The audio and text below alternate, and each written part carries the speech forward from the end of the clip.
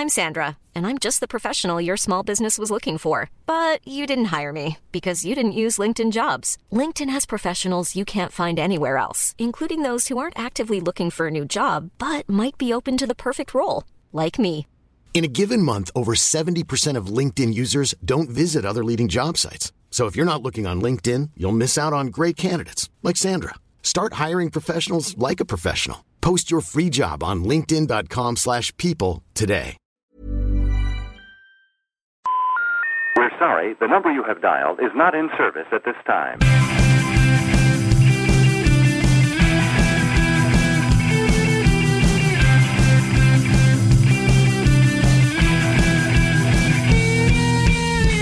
Hello and welcome to the World Cricket Show, the world's favourite cricket show.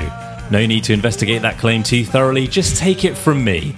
Adam Bayfield is my name, and I'll be hosting this one, and the man sat opposite me is Tony Kerr. Hey. How's it going, Tone? Very good, thanks, yeah. Well, you say that. Go on. We don't seem to be on the beach today. No, we sacked that off. Yeah. London correspondent Gordon McRae, who, as the name suggests, is in London, was getting a bit peeved with our beach recordings, so we bowed to the dissent from the public. Bow to pressure, bow to popular demand. Exactly. So anyway, we're back in a sweaty flat, which, I mean, of all the days to not be recording outside, this is probably the worst one to choose. Yeah, and it's very much your choice as well. I feel like you've bottled this, Tony. So for any new listeners, we've recorded the last few podcasts on the beach, which has been great. And then today we're back in Tony's depressing flat, sat at the kitchen table, and it's because there's a thunderstorm on the way. It has clouded over. I mean, the forecast, they give it a storm first thing this morning, but then when I woke up this morning, it was bright blue sky, and my weather app is now saying it's not gonna arrive till later this afternoon not for another few hours.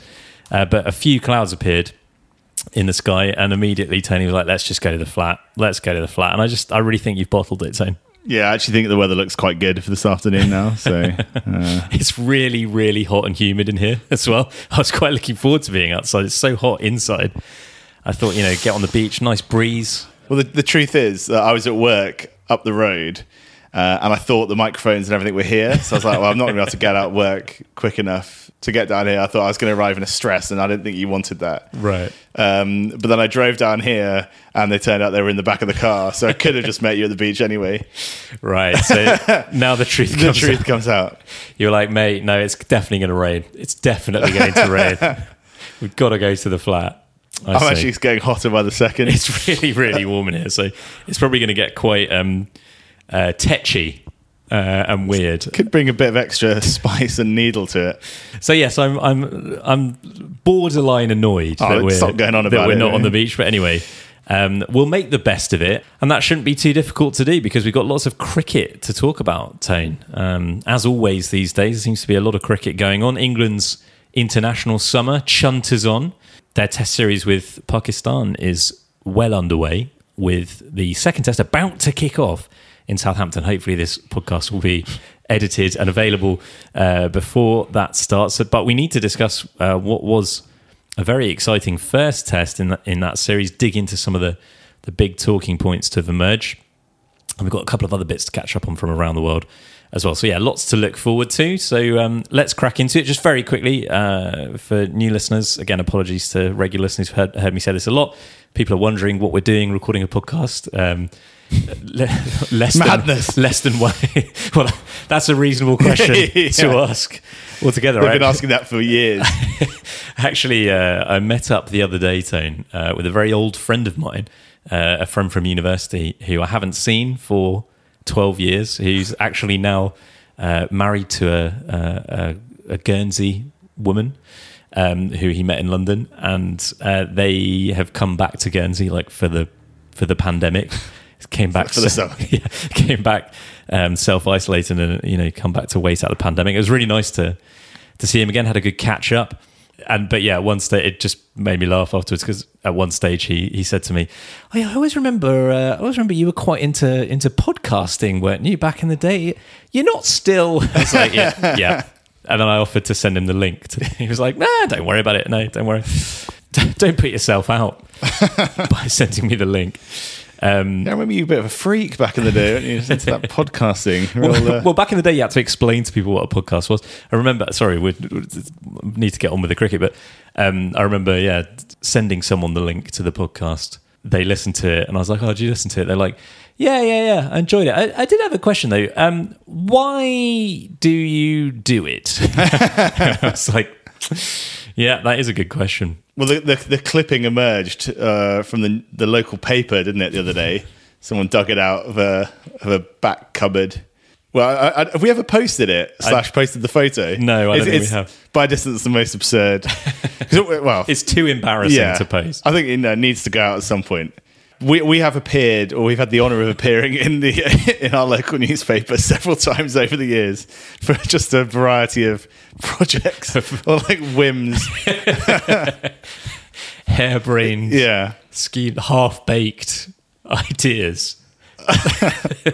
you and Gordon, I have to post that as well. The article when you started a record label. No, that one can be happily left to gather dust. But the cricket one, the podcast one, it was when we started the original incarnation of the World Cricket Show, the World Cricket Podcast. Yeah, very different, obviously. 2 years before the World Cricket Show started. So this was like the summer of 2006. That's mad, isn't it? I don't think even Ricky Gervais had heard of a podcast at that point. But it was deemed. Well, we self-declared it the first cricket podcast in the world, which may or may not have been true. But that was enough to hook the press in, and they came down and spoke to us and did a little article and took a photo. If you've ever seen, if you know your what sort of local newspaper photography looks like, they always love a prop and some kind of pose where you're holding out or crouching down next to whatever thing you're talking about, whatever. So I think I've got a cricket bat, I think. Yeah, we're sat on the grass in Cambridge Park. You're holding a cricket bat. Is Gordon holding a helmet? Gordon's holding a cricket helmet, and then I'm holding an iPod, like an original iPod. This is how long ago it was, and like pointing it at the camera with a big grin on my face.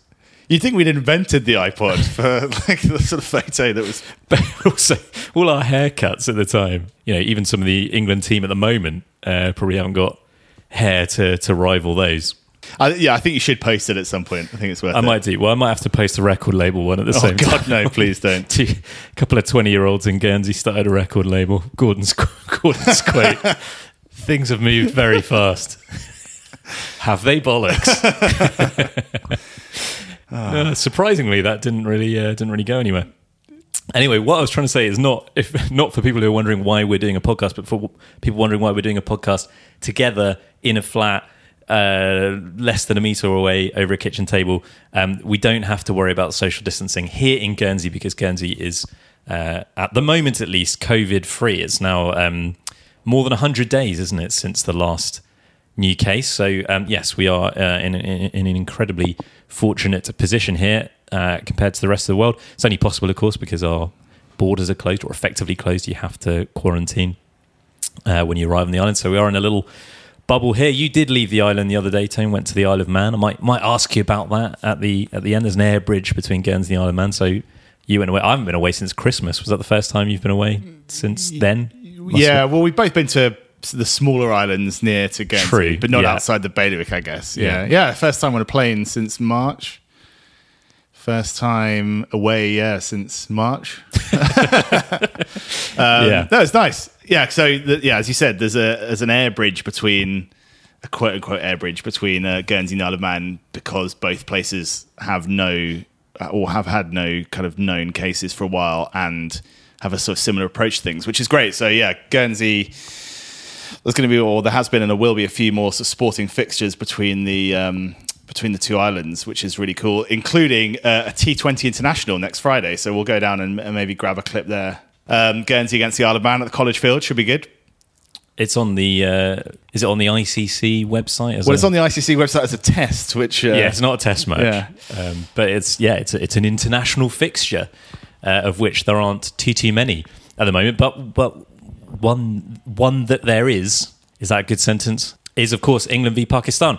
The test series, a 3-test series, which got underway this week, and it got off to a fabulous start with a gripping test match at Old Trafford. Third test in a row, of course, at Old Trafford. And, one thing to say before we say anything else is I think you need to get, we ought to give some credit to the groundsman for producing 3 very good test pitches in short order.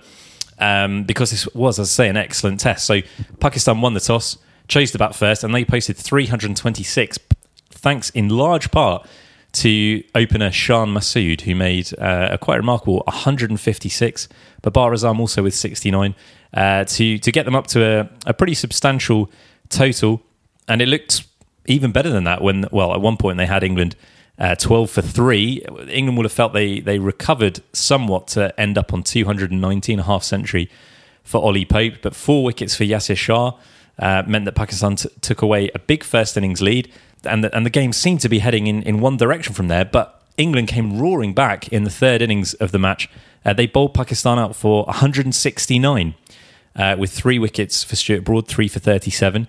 There were some late runs from Yasir Shah to get Pakistan up from 137 to 169 on the fourth morning, which meant that they ended up setting England a target of 277, which seemed like it would be difficult on that pitch, which was proving increasingly tough to bat on.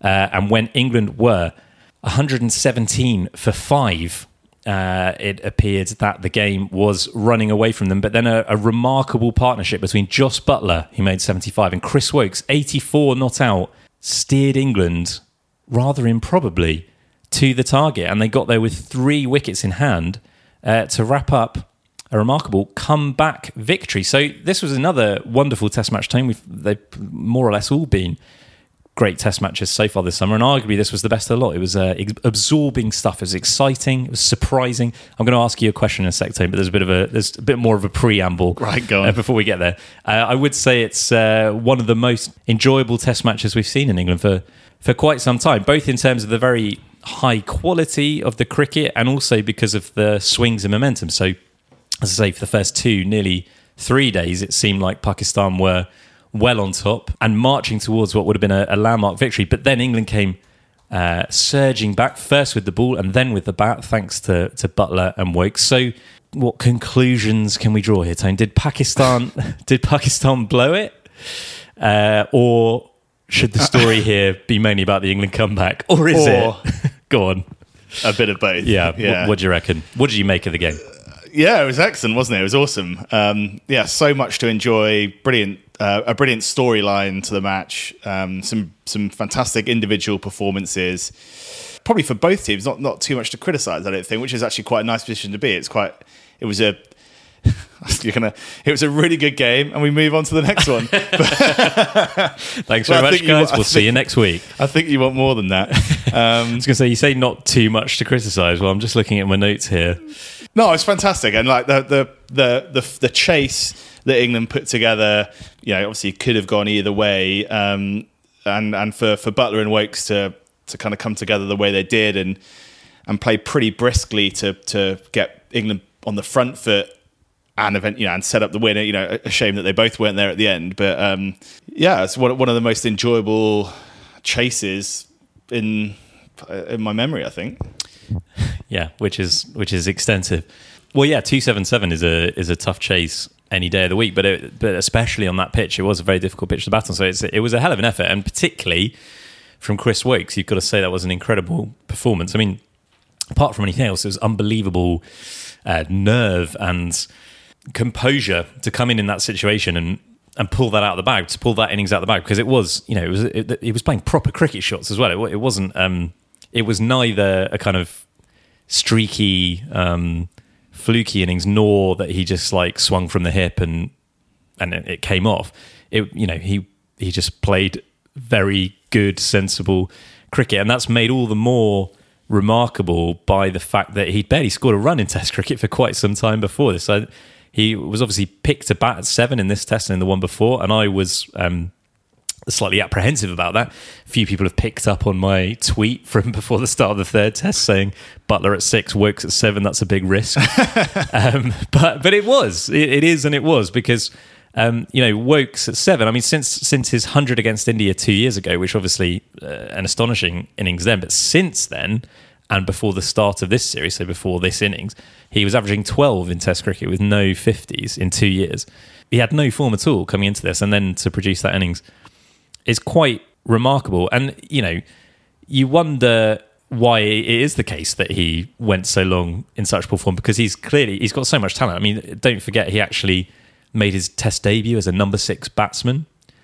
At that point, there was a feeling that he might even end up as a batting all-rounder, seen initially as a bowler, but ended up becoming a batsman because he had the technique, he had a lot of talent with the bat. That turned out to be wrong. He clearly is a bowling all-rounder, but he is a very, very capable batsman, and this was a truly astonishing performance actually across the game, because he took wickets as well, didn't he? Was it 2 for 43 in the first innings, and then 2 for 11 in the second innings, crucial wickets there of Azhar Ali and Babar Azam. So there's obviously been a lot of focus on him in the aftermath of this game, but is it almost still the case that he's not being talked about enough, that he's slightly underrated? If Ben Stokes had produced that performance, the MBE would be in the post, wouldn't it?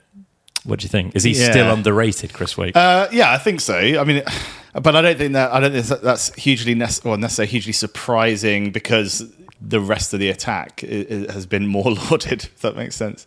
Clearly, Archer came in with a lot of fanfare, and we'll talk about him in a moment, but came in bowling ridiculously fast, and there was a lot of excitement about him. Obviously, Broad and Anderson are kind of legends of the game in England. So Woakes has probably come up from, I'll say nowhere, but he did. He started relatively slowly in terms of his England career bowling wise, but it's just got better and better. And now his numbers, particularly in England, are far superior, are considerably superior to anyone else, pretty much. He's averaging like 22 in England. 22 at home, yeah. I mean, is it the case now that he should just play every home test, that he's inked in for every home test, when his record is that good? I wouldn't disagree with that. He was obviously left out of the first test of the summer. And when we were talking about England being spoiled for choice in the bowling before the start of that West Indies series, we were talking about the tough decision being, say, between Archer and Wood, or that it would be Archer, Wood, Broad and Anderson. You pick 3 of those, but actually Woakes, can you afford to leave him out when he's that good in England? Well, I think now he's added those runs as well, and obviously it's been a fairly long running battle for England in terms of getting runs down the order and actually finishing games off or finishing innings off. But we saw Broad get some runs earlier in the summer. Now Woakes, a kind of sort of rear guard action, which is really promising. And I'd say at the moment, as things carry on, I think he's locked himself in for a while. Well, it's an interesting one because yes, he's averaging 22 at home. Away from home, he's averaging 50 with the ball. So you could definitely say he should always play in England and never outside of England. But maybe that is the sensible thing, especially right now when England do have those other options. Maybe someone like Mark Wood, you say, well, he's maybe not the guy that you want or need in England, but in India this winter, assuming that tour goes ahead, in Australia next winter, assuming that tour goes ahead, maybe then you do want Mark Wood. Yeah, I think that seems like quite a sensible approach. Pretty pragmatic. Well, something about horses and courses. Yeah, kind exactly. of sums that up. Yeah. But as you say, we've spoken about it this summer. England do have a lot of strength in depth and a lot of options there. And rather than just sort of bludgeoning them each one into the ground, if an Archer or whatever or Wood or whoever you go for is your Anderson as well is your kind of chosen first choice, whatever, 3 or 4. Yeah, rather than doing that, maybe it is the better course of action to kind of manage them a bit more smartly and play them where they need to be played. And what about the other half of that match-winning partnership, Jos Buttler? Great effort from him too. What did he make? 75. Was that one in the eye for the critics, for the likes of you, Tone, who want Buttler out of the team? Not convinced that's exactly what I suggested. Look, it was a kind of brilliant match-winning innings. Alongside, I know obviously Woakes finished it off and more than played his part in the partnership. But that was good to see. And actually, Butler's putting together a little string of results here, isn't he? Well, two in a row. Hang on, he's bringing up his 2 half centuries in a row. Look, he's still got a little bit of work to do, but. Well, it's still the case that he's only made 145 tests, but probably harsh to criticise him for not making 100 here, given that, well, he literally couldn't have done. They'd have won the game before he got there. Yeah, it was a great innings, and he's definitely, for me, earned the right to continue in the side, at least for the rest of this series. I suppose the only thing is that innings was made all the more vital, and some people were saying it was kind of playing for his Test career there, because he'd had quite a tough game before that, and he'd had a tough game behind the stumps, missed a few chances, missed a stumping, dropped a couple of catches, I think. So I don't know, does that presumably has to factor in for a wicketkeeper batsman? How do you sort that out on the balance sheet? He's made 75 here, but how many runs did he cost the team from those missed chances? It's very difficult. Some people would say, you just add up the runs that were made after. I don't think it's quite as straightforward as that, but his wicket keeping hasn't been that impressive this summer. How many runs does he need to score in order to compensate for that is probably an open question. But yeah, look, I mean, the man management and team selection, it's obviously not an easy job. I think if England were to win the second Test, depends how Buttler performs himself, but I don't think there'd be anything wrong with having a look at folks. Do you have to just play the same team? If they win, you have to play the same team every time? Not necessarily. Well, no, but if this was football, you'd be like, if we've won the first 3 group games or the first 2 group games in a tournament, the third game you presumably give someone else a go and have a look at them, and then But then I suppose you give yourself a headache if folks then comes and scores like a turn and takes a couple of good stumpings. True, and the other point would be, or the other way of looking at it would be, you could say, well, if England win the next Test and they've won the series, then clearly, it's not that much of a problem. If Butler's dropping a couple of catches, they're still able to win. Now, this is probably a wider point, but how much stock do you put it? England's results have been improving of late. Won in South Africa, beat West Indies. If they do beat Pakistan, but then they are ranked 6, 8, and 7 in the world. So if you're looking ahead to India, to Australia, then how much do you say it's better to build confidence and momentum and get that stability and winning team in place versus actually there's still room for improvement. Now that we've won, let's give someone else a go because we still think that we can improve. And I think we shouldn't necessarily get too carried away in that, we'll maybe talk about WinViz in a bit. Yeah. But this is a game that, this was Pakistan, and we talked about it at the start in terms of did Pakistan throw it away or England win it? And it is a bit of both. And to a certain extent, Pakistan did let it slip through. I wouldn't say necessarily threw it away, but clearly they could and should have put on some more runs in their second innings. Good bowling, obviously, from England, but they'll be disappointed they didn't get a few more there. And at 5 down, they would have been thinking, we're well on the way to winning this game with England chasing 277. So they will feel they should have won that. England did very well to get themselves out or to dig themselves out of a little bit of a hole. So I don't think we should get too carried away because they're not quite there. If England want to be the number one side in the world, back when they would have been winning home Tests by pretty big margins against, quote unquote, the likes of West Indies and Pakistan. Yes, definitely. There's still a long way to go for this team, and it's in some ways this match is a bit of a microcosm of England over the last few years. They were quite disappointing for a lot of it. They were actually outplayed for a lot of it, but then they pull something extraordinary out of the bag and end up getting a result. And it's kind of, in a way, as a pundit, if that's what we are, it's quite difficult to know how to talk about it because how critical should you be? How much should you praise them when they're not always playing that great cricket, or they're not playing sort of consistently good cricket, but then they end up with the result. Yeah, I was listening to the verdict, whatever it's called now, and Bazid Khan, the debate. Yeah, Bazid Khan made a good point that obviously like Pakistan have traditionally been known as the kind of sort of mercurial, impossible to predict, could do anything kind of side, but actually should that mantle really pass to England because they're as unpredictable as anyone at the moment. And when you look at the sort of match winners in that side, and the situations where players have sort of stuck their hand up and dragged England through, then then probably that is a pretty good point, that actually England are the kind of unpredictable team that actually we should kind of just enjoy watching, because anything could happen. Definitely. I was going to say that, I do come on this podcast and grumble about England being, deficient in this area or that area, or, not being consistent enough.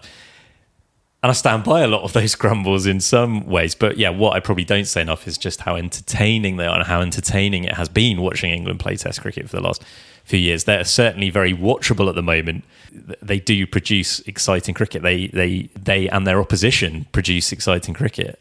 So yeah, you get your money's worth. Yeah, and, would you rather see, Jonathan Trott grinding out 180 or whatever to set up an innings victory, or Woakes and Butler scoring it close to a run of ball to haul in a pretty chunky chase on the last day? Yeah, well, you've got to say the latter, haven't you? But yeah, if you want to win matches, that's probably not the way to go, is it? Like, consistently. Yeah, I definitely would rather watch Woakes and Butler produce that partnership.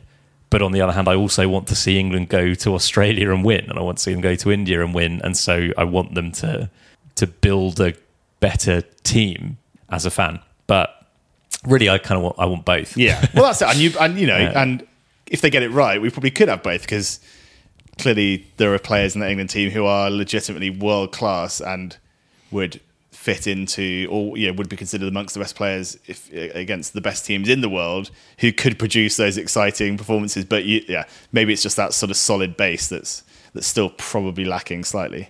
I probably need to lighten up a bit in that sense, but. I suppose what frustrates me slightly is just that people are very, other pundits and people generally are very quick to write England off or write them on, I don't know if that's expression, one way or the other. So like the first test of this summer, they lose to the West Indies and it's all doom and gloom, then they turn that series around and suddenly they're the best team in the world again. The truth is probably that they're quite a moderate test team with a lot of talented players, some world-class players, but they're not a world-class team overall. But they're broadly going in the right direction, or they have been for the last 8 or 9 months. But we shouldn't be surprised when they have setbacks, when they lose to a decent test team like the West Indies. We also shouldn't be surprised when they pull off something like this.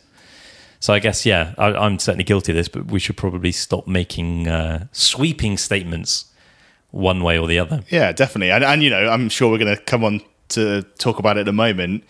But this is a kind of tasty Pakistan team, isn't it? And particularly in the bowling department, it's no shame to be kind of up against it, against those guys. Well, that'd be a really good link to go on and talk about Pakistan. But there's one other point that I wanted to ask your opinion on, Tone, which is just, we talked there obviously about the Woakes and Butler partnership and how important that was. That was the match-winning partnership, but we probably shouldn't forget about the bowlers either, because yes, it was a steep run chase, but it would have been a lot steeper had England not skittled Pakistan in the third innings, which they did. The bowlers need a lot of credit there, and it is easy to forget about that. It's the same with that extraordinary, Ben Stokes Headingley run chase last summer. It's easily forgotten now that was only an attainable chase because the bowlers had set it up, because there was a big first inning. Australia had a big first innings lead in that game.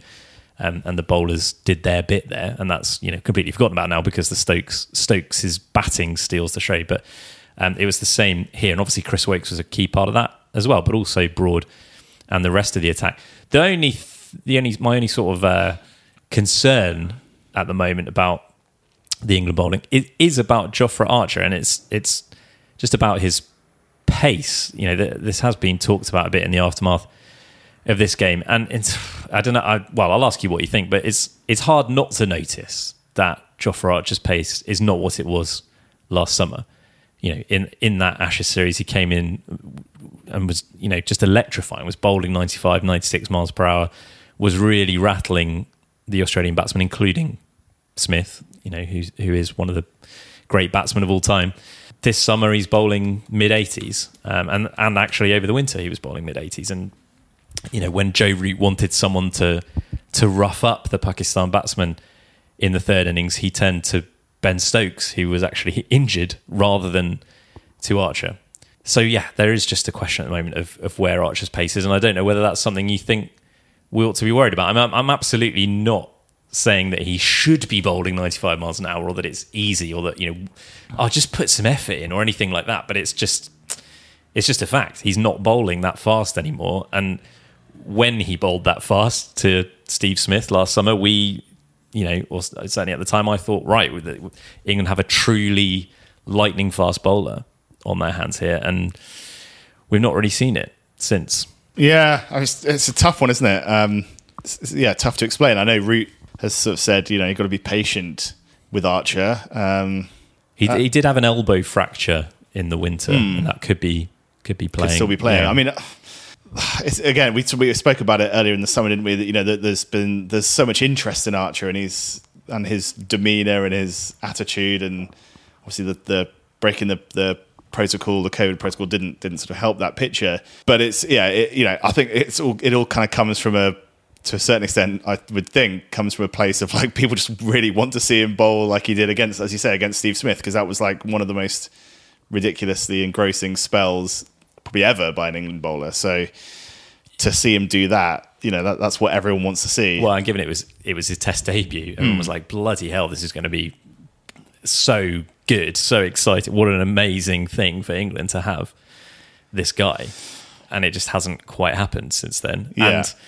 And he was out-bowled, or certainly outgunned, outpaced by Nazim Shah. And he made some comments, and Archer halfway through the game saying, well, let's see if he can still do it tomorrow, kind of thing. And it just sounded a bit defensive and a bit like it is something that's playing on his mind.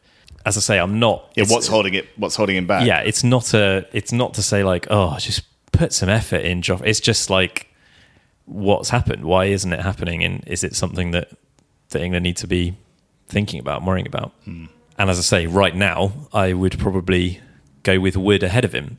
Not that Wood is necessarily going to be bowling 95 mile an hour every day either, but he seems like the fast option at the moment. Okay, well, imagine that Tony had just done his link just now, and we'll come on to talk about Pakistan, who, as we say, will be very disappointed to have lost that game. Now, you mentioned their bowling attack. It was very exciting to watch, wasn't it? Yeah, no, it's a really exciting bowling attack to watch, because it's got a collection of really interesting bowlers at the moment. Obviously a mix of kind of age and extreme youth, and experience and extreme youth, I should say. It'd be interesting to see how they hold up over the three tests. But certainly, it's engrossing stuff to watch. I mean, some of the spells of bowling, particularly the first innings, were just brilliant. And we're going to talk about it in a moment. I think we spoke about West Indies' attack earlier in the summer and said it was one of the best attacks in the world. I think ahead of the series, I thought on paper these guys probably looked, not on paper, in terms, my opinion was that they probably looked another notch above that even. And I think we probably saw a bit of that in this test. Well, yeah, what do you think? I mean, it seems to be the pattern for quite a lot of teams around the world at the moment to have a very strong bowling attack and maybe slightly weaker or more fragile batting lineup. But there are a lot of very, very good bowling attacks around. So, yeah, you watch this Pakistan unit and you think, must be one of the best in the world. But actually, where does it sit, do you think? I mean, this might be a bigger conversation, but how would you rank them at the moment, the test bowling attacks? I mean, if you had to pick one... It's very hard. I think Australia probably. Cummins, Stark, Hazelwood. Yeah, well, this is it, because I sort of think... maybe England in terms of, we spoke about it at the start of the whole summer, in terms of maybe having 6 or 7 pace bowlers. In terms of depth. Maybe not the spinner at the moment, although, Bess is doing a decent job. New Zealand as well, not far off. Not mentioned India yet. Not mentioned India, yeah. Well, this is it, because you watch that Pakistan attack and you think, must be one of the best in the world. But actually, I was thinking about it. I don't know if they're any better than 5th, because I think you'd go. For me, I'd go Australia at the top, then India, then New Zealand, Southee, Bolt, Wagner, and some other options as well. Then probably England just a nose ahead of Pakistan because of that depth you're talking about. So Pakistan are probably 5th, with West Indies, who, and we sung their praises, probably no better than 6th. So Which is remarkable, isn't it? It does go to show, and then South Africa probably would, a year ago would have been number 1, but have obviously lost Steyn, Morkel and Philander recently. So, and they're probably now 7th, although they've still got Rabada.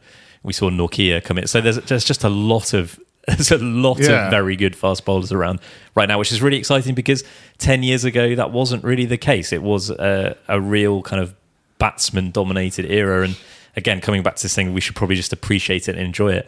It does make Test cricket more exciting when the bowlers are on top, which is generally the case at the moment.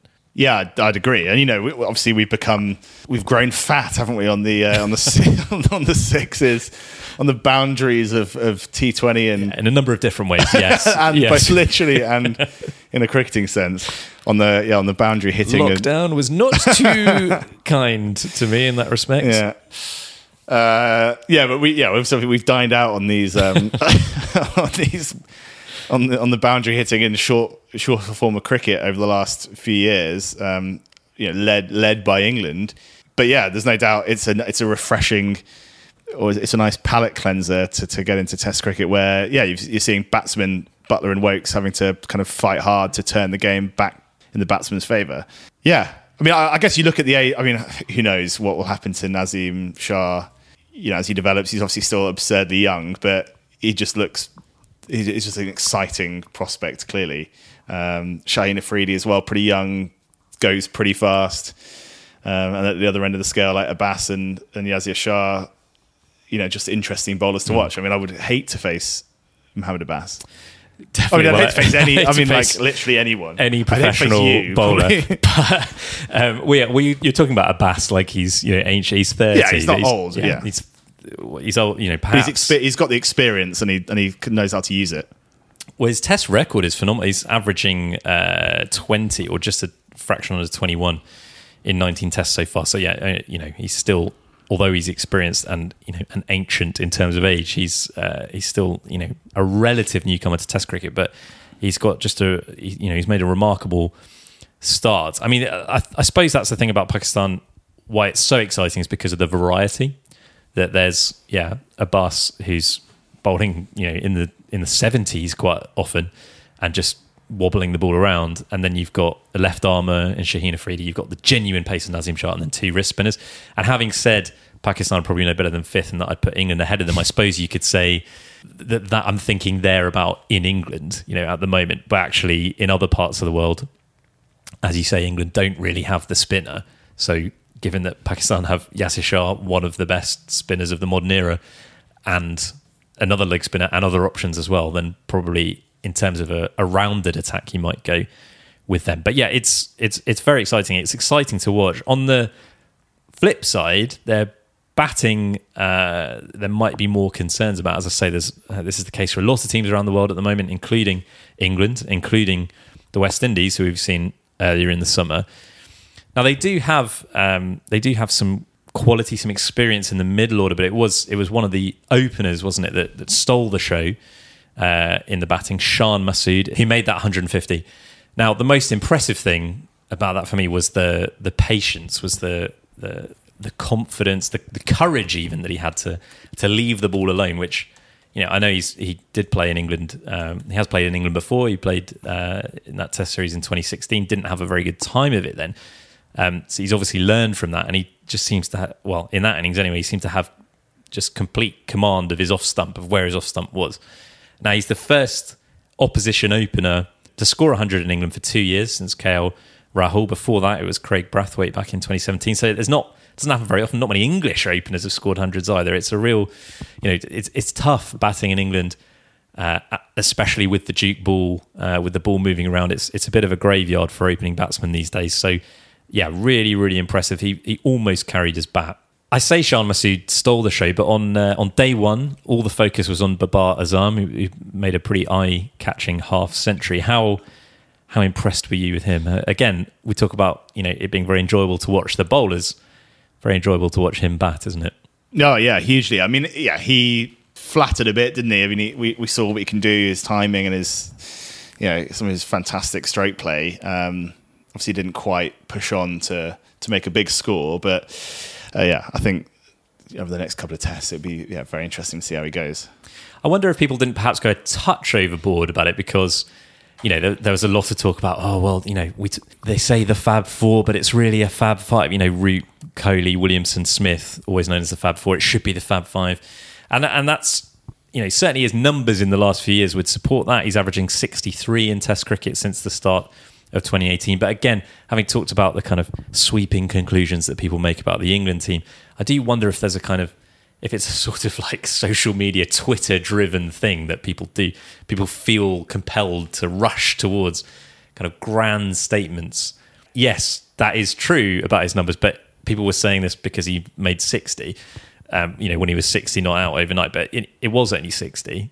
So it may well be true. He may well go on and dominate the rest of the series, but I just wondered if that was a slight overcorrection because perhaps people hadn't given him enough attention, given him enough build-up before the series. I'm thinking of, your likes of Michael Vaughan and others who perhaps were confidently predicting that England were going to, sweep it easily 3-0, and then suddenly they're like, oh, actually, look at Babar Azam, he's a good player.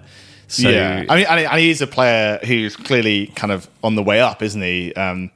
He had a sort of relatively slow start to his Test career, but then he's got a clutch of hundreds in the last few Tests in Australia. A few maybe against Sri Lanka and Bangladesh, which probably you would say have come against slightly weaker opposition. But certainly the 100 in Australia. But certainly, the way he played in Australia was pretty exceptional. And when you contrast that with Joe Root, who is still kind of struggling to kind of reach the heights of his early career, then there probably is I think there's a well-justified case that probably on kind of current form that Babar Azam is probably deserves a spot higher than Joe Root. Yeah, I wouldn't argue with that at all. If you were going to if you were picking a team today and you could only have one of Joe Root or Babar Azam, you'd probably go with Babar Azam, wouldn't you? And that's. But then I suppose in talking about the Fab Four, Joe Root is very much the Andy Murray of that Fab Four, isn't he? In the other three, yes, it is a 4. But the other 3 are quite significantly above him. Maybe Babar is like the Stan Wawrinka of it, that, he deserves to be mentioned in the same breath as Joe Root, but not in the same breath as Steve Smith necessarily, if you see what I mean. So, but there's certainly no question that he's a beautiful player to watch. He looks $1 million, doesn't he, when he's like those cover drives, just the balance, the timing, it's appointment viewing. And I think, it should be said, particularly when you're comparing against Joe Root, Babar Azam's ranked number 1 in T20 cricket as batsman, number 3 in ODI cricket, and on form, certainly over the last, as you say, over the last couple of years, it's probably not too far off the top in Test cricket as well. So, as a sort of 3-format player is pretty phenomenal. There are perhaps questions over the rest of the Pakistan middle order, the very experienced pair of Azhar Ali and Asad Shafiq, who between them have played more than 150 tests, are struggling a little bit at the moment. So Shafiq with 100 in his last 17 tests, going back to the start of 2018, at an average of 36. And Azhar Ali in those 17 tests is averaging 26. And he's had some absolutely shocking series in that time. He averaged 15 in Australia. He averaged 9 in South Africa. And he didn't have a great game as captain here either. Now, both of them are well into their 30s now. Both really old at this point. Asad Shafiq, 33, tone ancient. Really old. Azhar Ali is 35. So there has to be a question, I suppose, about whether this is just a dip or whether they are kind of coming towards the end of their careers now. There's no doubting at all their quality, but nothing lasts forever, does it? So it's a massive couple of tests coming up for them here. If you thought the only way to get a more defined jawline with natural-looking results was through surgery, think again. Juvederm Volux XC is a non-surgical injectable gel filler that improves moderate to severe loss of jawline definition and can help you achieve natural-looking results with little downtime. Even better, this improved definition lasts up to 1 year with optimal treatment. No maintenance required. Improve jawline definition for a smooth, sculpted look with Juvederm Volux XC. For important safety information information and to find a licensed specialist, visit Juvederm.com. That's JUVEDERM.com. Not for people with severe allergic reactions, allergies to lidocaine, or the proteins used in Juvederm. Common side effects include injection site redness, swelling, pain, tenderness, firmness, lumps, bumps, bruising, discoloration, or itching. There's a risk of unintentional injection into a blood vessel, which can cause vision abnormalities, blindness, stroke, temporary scabs, or scarring. Talk to a licensed specialist to find out if it's right for you. Mom deserves the best, and there's no better place to shop for Mother's Day than Whole Foods Market. They're your destination for unbeatable savings, from premium gifts to show-stopping flowers and irresistible desserts. Start by saving 33% with Prime on all body care and candles. Then get a 15-stem bunch of tulips for just $9.99 each with Prime. Round out Mom's menu with festive rosé, irresistible berry chantilly cake, and more special treats. Come celebrate Mother's Day at Whole Foods Market. Now, I don't know if you spotted, Tone, that WinViz was taking a few pelters on Twitter here. This is obviously the, how would you describe it, the kind of stats.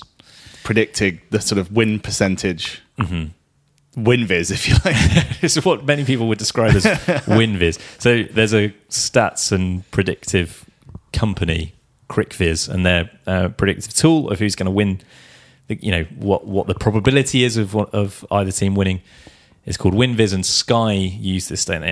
And I think at one stage it had Pakistan at, was it 87% or certainly high 80s to win that game. And given that England won it, people were having a go. Now, you know how I feel about WinViz, Tone. I've recently learned that a couple of those guys listen to this podcast, so apologies for what I might be about to say. I mean, in fairness, I think that kind of criticism, like that, well, it said you had it as Pakistan at 87% and then England won, so clearly this is rubbish. That is based on a misunderstanding of probability, isn't it? Because England still had a 13% chance. If you played that scenario 100 times, England would win 13 of them, and that was one of the times. But yeah, what do you make of that whole situation? Yeah, I mean, I'm sure the sort of WinViz is only a small part of the whole operation, is it? CricViz operation. Yeah. I mean, I don't know. It doesn't bother me as much as it bothers you, I think. I don't know how useful it is to the viewer. I know you sort of think, without putting words in your mouth, that it kind of it extracts some joy out of the whole operation. But I don't know. I mean, I suppose for the casual viewer, because that's the one thing in cricket, isn't it, that people say, "Oh, who's winning?" And it's like, well, someone's on top. But the criticism of it, as in they said Pakistan were likely to win and England won, is just ludicrous. I did say, I sent you a tweet from Opta, which to be honest, I still don't really understand the graph.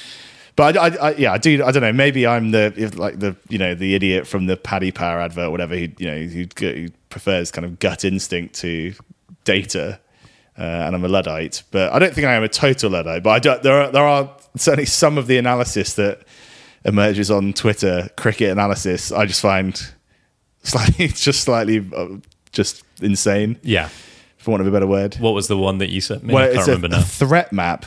And I'm looking at it now. I still don't really understand what it's showing. I mean, I haven't really looked at it in too much detail. I don't know. I'd like to go in and see this in well, maybe we should go and do a bit of work experience. Yeah, that'd be we good. Just don't know what we're talking about. Well, we don't know what we're talking about, but I sort of think it just has a bit of an Emperor's New Clothes feel to me. And I totally get the point that cricket and sport more generally, there probably wasn't enough data before, and that a lot of it is really useful. And I love stats. I love stats. I don't have a problem with that in general, but I just think it's gone a bit too far down the rabbit hole here. And something like the threat map is just, as you say, it's like, well, what do you want me to do with that? And then with WinViz as well, I just think the whole thing is slightly misguided, because like WinViz is attaching a number to something that doesn't need a number attached to. As you say, yes, people will ask, well, who's winning? For me, a part of the fun of cricket is that it's not always clear. and that actually there's room for disagreement, and that you and I might be watching it together, and you might say, "Oh, England are going to stroll this from here," and I could say, "Well, I don't know, like a couple of quick wickets and Barbara Adams at the crease." Exactly, and it could change, and I think having those conversations and arguments, like, that's part of the fun. And if actually then you just are shown on the screen Pakistan at 87%, it actually loses something for me rather than adding something. So it seems to me to be missing the point. But maybe we need to get someone on from it'd be interesting to talk to them about it and see what it is they're trying to definitely a lot of those stats and data are really useful and do illuminate and add something, but some of it, I suppose you could argue like it's there. You're either into it and you take something from it, or you're not and you don't. It kind of makes me think of like poker, and the thing that slightly depresses me about the idea of like playing poker to any sort of level is that there's just, or people that are good at say poker, it's just cards arrive and there's a stock. This is the mathematical response that you make to those cards. It's like, well, I don't really see what the fun is in that. Yeah, like. Okay, the fun might be winning lots of money, which I've never successfully been able to do at poker, because I just, I am just the kind of gut instinct idiot. Let's wing it, or let's just lose my money. But the thought of of playing the stock response just seems, maybe if you're into that stuff, it's it's rewarding, but it just seems quite monotonous. Yeah, to me. Quite joyless. It is joyless. It's just too much. As you say, something like the threat map is just too much. So that's leave it at the worm, basically. That's I love a worm. Cricket stats should start and finish with the worm. Tells you need to know. All right. So that's my gripe out of the way. Well, one of my gripes out of the way. All right. As I say, the second test starts tomorrow. As we're recording this on Thursday. How do you see this going to? How do you see the rest of the series panning out from here? Should be quite exciting, you would think. Very, very well matched teams, it would appear. Definitely. I mean, obviously, a bit of unsettling in the England camp with Ben Stokes missing the next two tests for family reasons. So obviously, England losing the man who's become their best batsman, even though he didn't make too much of an impression in this test. Yeah, that's obviously a big blow in the series. So I don't know. It could go either way. I think my prediction pre-series was 2-1 England. Yeah, I'll probably stand by that at the moment. I think anything could happen from here. So you don't think anything could happen from here? I think England will win 2-1, but I think as in either team could win this test match. This is good. That's a really solid prediction. No, I don't think it makes me a genius to say that first test match proves that the teams are pretty well matched in terms of it could go either way. I like the way you said that. I wouldn't say that I'm a genius, but if some people, if you want to, people want to call me that, who am I to disagree? Not for me to say. I think I predicted 1-1, which again could still happen. It's hard to see a draw unless there's a lot of rain. Hey, by the way, the sun is still out here. It is not rained. It's unbelievably hot in your flat. I just think we should have gone to the beach. Should we sack this off, scrap this one, go to the beach now and re-record it? Re-record. Like, how do you recapture that magic, that lightning in a bottle that we've just produced? It's impossible. But that's probably going to be more or less it for the World Cricket Show this time. Although, actually, having said that, one more thing I'd like to mention before we go. Did you see, Tone, the news this week that next year's T20 World Cup is going to be played in India? So listeners may well be aware, we did talk about this a couple of weeks ago, that there was supposed to be a T20 World Cup this October in Australia. That has been delayed because of the pandemic. But there was also supposed to be one. There was already supposed to be one next year in India. So they've now announced that one in India will go ahead as scheduled, and the one in Australia is now delayed until 2022. What did you make of that decision? You actually asked me, I think, when we talked about this a couple of weeks ago, you said, well, so will it be in India next year? And I was like, no, come on. Yeah. Come on, I just sort of, You flippantly dismissed that. Well, I clearly underestimated the the clout of the BCCI. I was going to say shamelessness of the BCCI. Yeah. I mean, it makes no sense whatsoever. Yeah, from a sporting and also just like politeness kind of way, it doesn't really make any sense. But then Is that any surprise? Probably not. Yeah, it must be pretty tough on the Australian organisers. I mean, obviously, like the whole situation is very difficult, and who knows?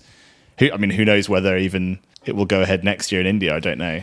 Well, you'd hope so. But this is what I was going to say. Like, maybe be careful what you wish for in a way, because is there a guarantee that it's going to be able to go ahead next October? I mean, we certainly hope so.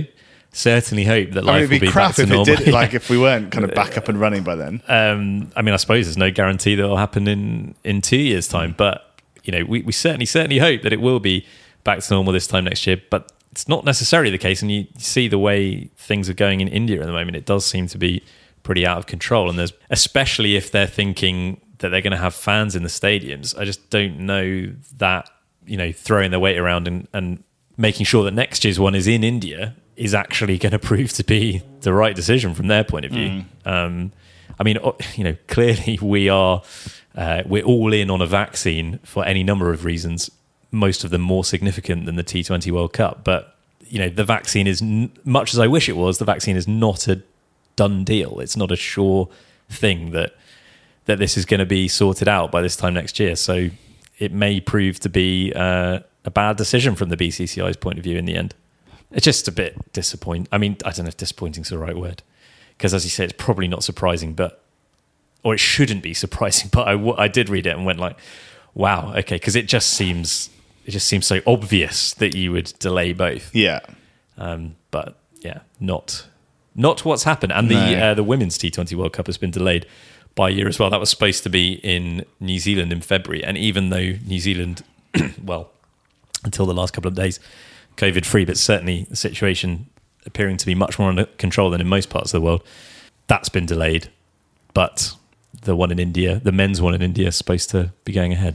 Yeah, exactly. I mean, that is a great shame, and in theory, could have been a great opportunity to get it on. But yeah, this stuff's starting to pick up, isn't it? We've got the Caribbean Premier League starting in next week. Yeah, I'm looking forward to that. Yeah, which I never normally watch the Caribbean Premier League, but I will this year. Maybe we should just try and get out there. It's a very good point, isn't it?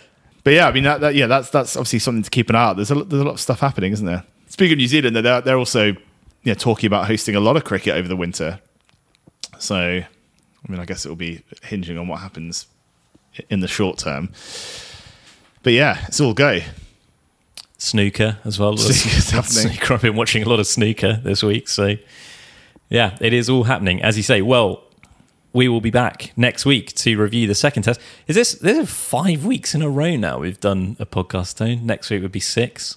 This must be our best streak for quite some time. Elena's loving it. So looking forward to getting another one in the bag next week. But in the meantime, if you enjoy the show, get involved on our social media. We're on Facebook, Twitter and Instagram, @Cricket Show or @World Cricket Show on Instagram. Send us an email, worldcricketshow@gmail.com. And if you enjoy the podcast, then do leave a rating and or a review on Apple Podcasts or wherever you're listening to this, because that does really help to bring new people to the show. But that is it. Please, can we open the windows? Tony, can we open them like right now? Because I'm actually about to pass out. Stay in school, everyone, and we will see you soon. Take it easy. Treat. Bye-bye for now. It is boiling. Very, very hot indeed. It happens to us all. It happens to us all. Each day, each year, and I can smell your fear. Ba-da-da-ba-ba, ba-da-da-ba-ba.